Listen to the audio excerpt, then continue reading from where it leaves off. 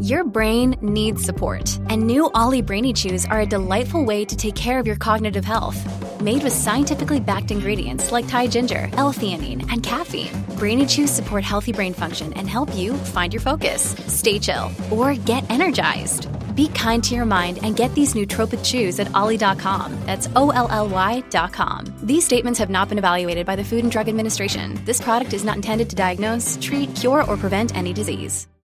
Perhaps if you play your cards right, you can win a copy of Louise Perry's new book, which everybody is talking about. Some people love it. Other people just like it. The book is The Case Against the Sexual Revolution, a new guide to sex in the 21st century. I am looking to learn as much as I can about sex in the 21st century, and my wife is looking for me to learn even more than I am, so I will be absolutely purchasing this book. Louise Perry is a writer and campaigner based in London. She's also a columnist at The New Statesman and a features writer for the Daily Mail. Louise, thanks so much for joining me on the radio. Hello, good morning from London. So let's begin with the premise of your book, The Case Against the Sexual Revolution.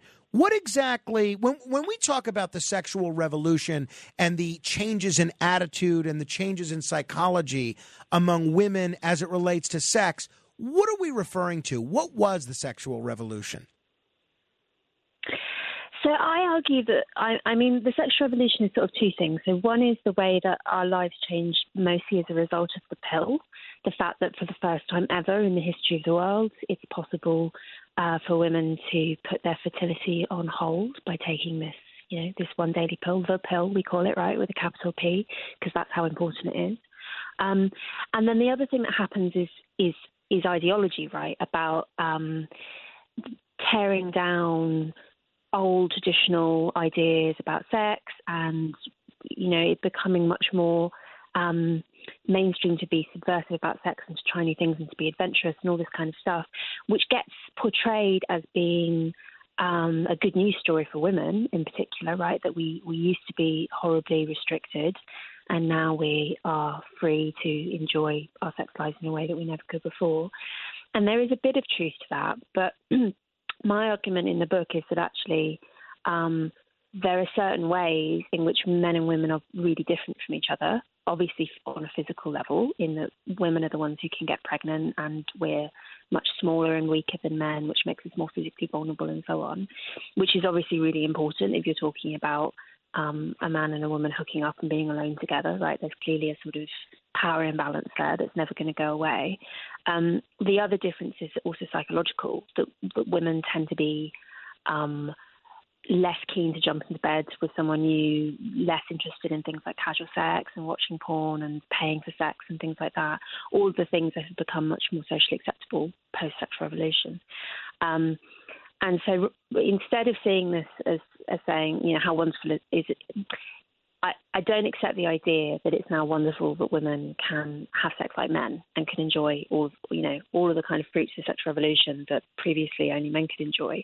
Because actually, if you look at the data on it, and if you talk to most women who are more sort of typical, most women don't really want to do that. Right? Most women actually want to have monogamous relationships and are fully aware that actually things like hookups are really very risky for women in a way that they're just not for men. So I think that representing this as being all to women's benefit is a bit of a con, to be honest. Okay, so we're talking with Louise Perry, and the new book is The Case Against the Sexual Revolution, out in the United States just this month. It's been out in the UK a couple months before, and it's already engendered a great deal of debate and a great deal of conversation.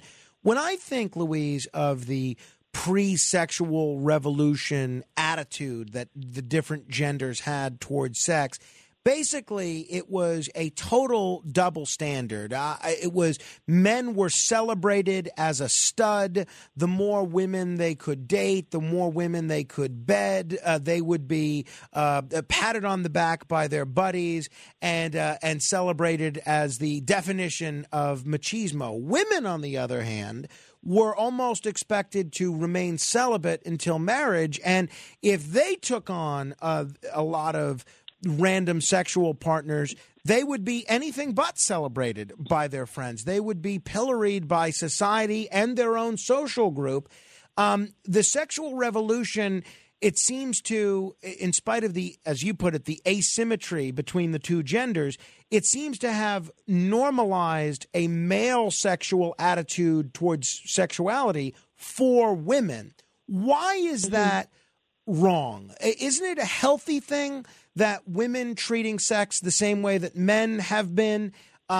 Shouldn't society be embracing that? If not, why not? I think you're exactly right. That's what it is. This kind of liberated sexuality for women is basically to do with imitating male sexuality, or like a certain type of male sexuality. I mean, I don't want to be caricaturing men here, right? There are plenty of men who are totally happy to have monogamous relationships and want to get married and, all of this stuff. I think that male sexuality is really very flexible. And I write in the book about CAD and DAD modes of male sexuality, right? DAD mode is all orientated around marriage and commitment and family, whereas CAD mode is sowing your wild oats. Is that an English expression? I don't know if Americans know what that means. And what women have basically been encouraged to do is to imitate that kind of CAD mode. The problem is that most women don't actually especially want to do that, and it carries all sorts of cost for them. And also the sexual double standard does still exist, right? It is still the case that women do get judged in a way that men don't. The difference is now that it tends to be a bit more covert. So men won't generally talk openly about the fact that, they wouldn't want to get married to an OnlyFans star, right? Like they'll look at her pictures and they'll fancy her in kind of CAD mode, but they don't actually want to commit to a woman that they consider to be promiscuous. It's the sort of thing that men don't necessarily say openly, but they'll say privately, and they'll sometimes tell researchers, which is why we've got data on this. So I think that actually the idea that we've let go of all the sort of old-fashioned restrictions isn't really true. I think that actually women are still restricted in all sorts of ways. It's just that now, there's still a model that they're supposed to imitate. It used to be that teenage girls, in particular young women, were really scared of being seen as sluts. Now what they worry about is being seen as frigid or prudish. But they're also treading this really difficult tightrope where on the one hand, they don't want to be frigid, but on the other hand, they don't want to be sort of consigned to the never going to marry this girl category from men who are secretly judging them for being promiscuous. So it's really difficult, and it certainly doesn't look like freedom to me. All right, we're talking with Louise Perry, apologize. Louise Perry, you could check out her book, The Case Against the Sexual Revolution, A New Guide to Sex in the 21st Century.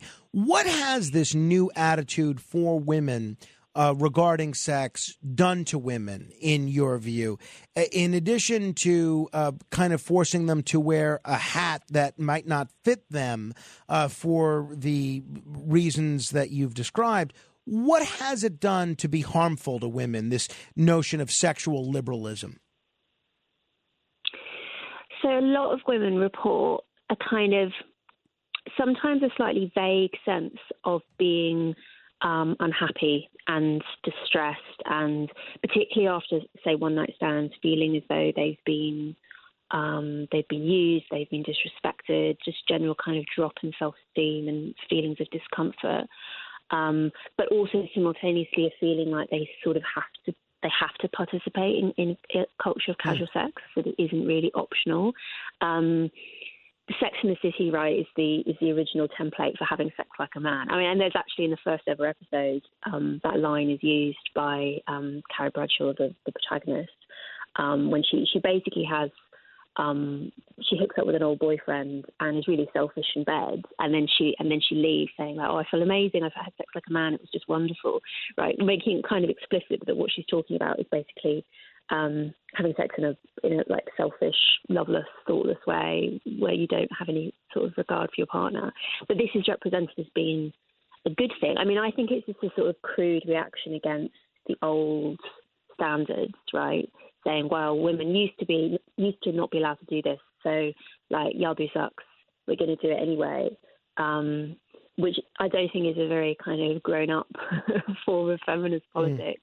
It's interesting in Sex and the City as well, right, which is all about women kind of having sex like men, living like men in all sorts of ways. You never see anything bad happen from it, right? You never see characters getting sexually assaulted or being made really miserable by those kind of sexual encounters. But in reality, that is how it goes most of the time, with a few exceptions. And yeah, the cultural ideal actually doesn't normally live up to expectations. In your view, has the sexual revolution also hurt men in any way? Yeah, I would say that it's only really a minority of men who've done well from it. The sort of men who I think are enjoying it are the really high status, attractive men, the sort of Hugh Hefners, right, the playboys, who really enjoy hooking up with loads of women and can attract loads of partners.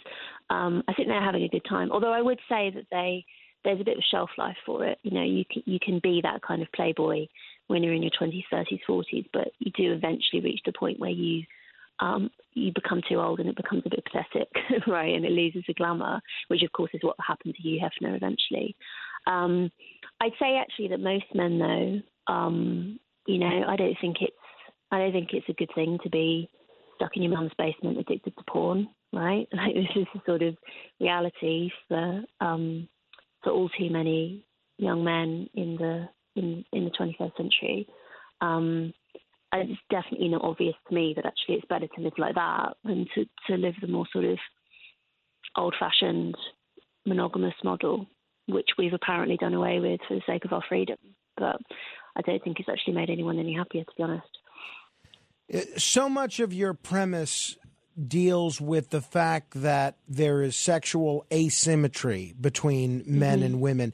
Just reiterate for us, if you can, Louise, why is sexual symmetry between the genders a lie?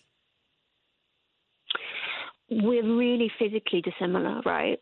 I mean, so obviously with things like pregnancy, right? One half of the human race can get pregnant and the other half can't.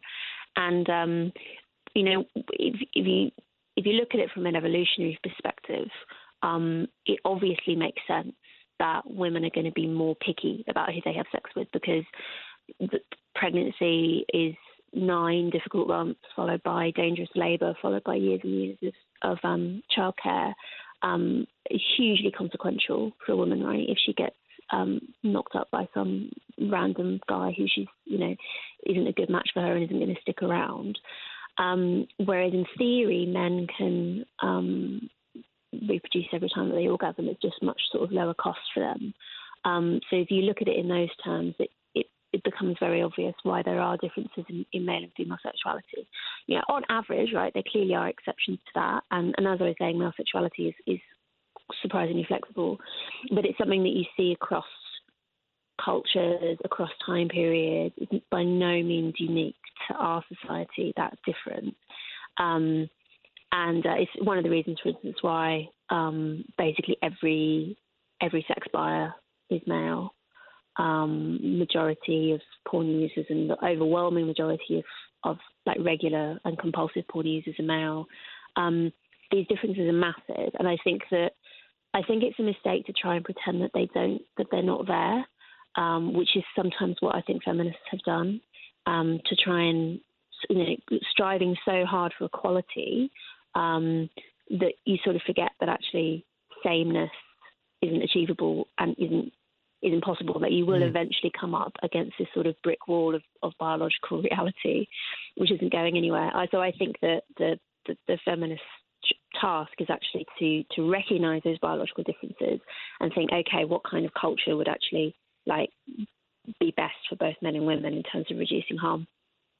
And, you know, a lot of people are going to be listening to this conversation, and it sounds like you're almost trying to turn back the clock to some extent on women's liberation. Are you some sort of old school religious conservative that is straight out of the 1950s?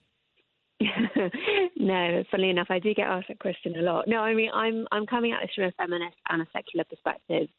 I've spent basically my whole life working against violence against women in various ways. I used to work for a rape crisis centre. I work as a campaigner changing the law in the UK on sexual violence. And as a journalist and author, this has always been my focus.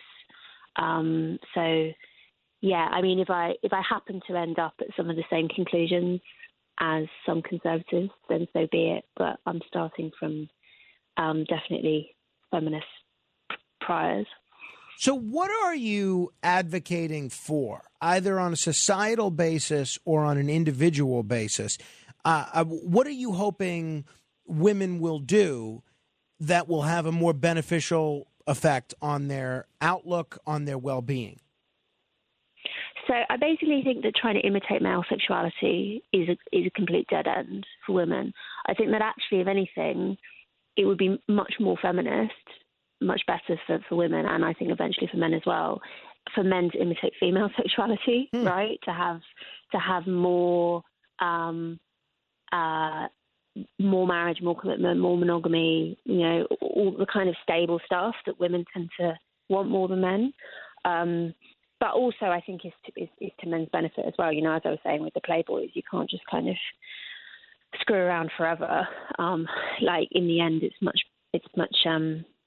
more meaningful to have marriage and children than to be a sort of aging Hugh Hefner style figure. So I do, for instance, have a chapter on marriage where I make the case for it from a feminist perspective and say, look, particularly if you have children, mothers and children are really vulnerable. They need support. They need to have at least one person who's around to look after, particularly in the early days. I say this, I wrote the book while I was pregnant and had a small baby, so I'm very much speaking from experience. Congratulations. Thank you. And actually, we've often dismissed marriage as a sort of, it's old-fashioned, it's religious, whatever. And I say, well, no, look, it had a reason for it, right? Like people say, it's oppressive to women or it restricts women. It's like, yes, it does. But you know what? It also restricts men. It kind of restricts everyone. That's sort of the point of it, right? Like you make this promise in front of everyone that you're going to be faithful to this person. You're going to stick with them for your whole life. Yeah, no, that's is restrictive. That's true. That's one of the best endorsements for marriage I've ever heard. It's oppressive to everybody. Yeah. But also, when you've made that promise, it also means that you've got a stable foundation on which to build your life and in which to have children, And what we've seen post-sexual revolution has been an amazing rise in rates of single motherhood, which you wouldn't necessarily expect, right? You've got this new technology which allows women to control their fertility. You wouldn't think that would result in more single motherhood, but it does because marriage as an institution has collapsed pretty much.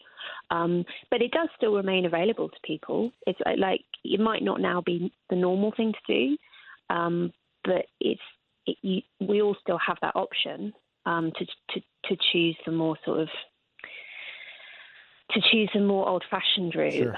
But not necessarily for old-fashioned reasons. Louise, I have to actually end it there. We're out of time, but it's a fascinating conversation, and there's a whole lot of other stuff that I'd like to go over with you. Hopefully we can have a part 2 to this conversation sometime soon. That would be great. Thank you. Louise Perry, check out her book, The Case Against the Sexual Revolution, a new guide to sex in the 21st century. If you'd like to be heard for 15 seconds, you could do so now, 1-800-848-9222. That's 1-800-848-9222. 15 seconds of fame straight ahead. The Other Side of Midnight.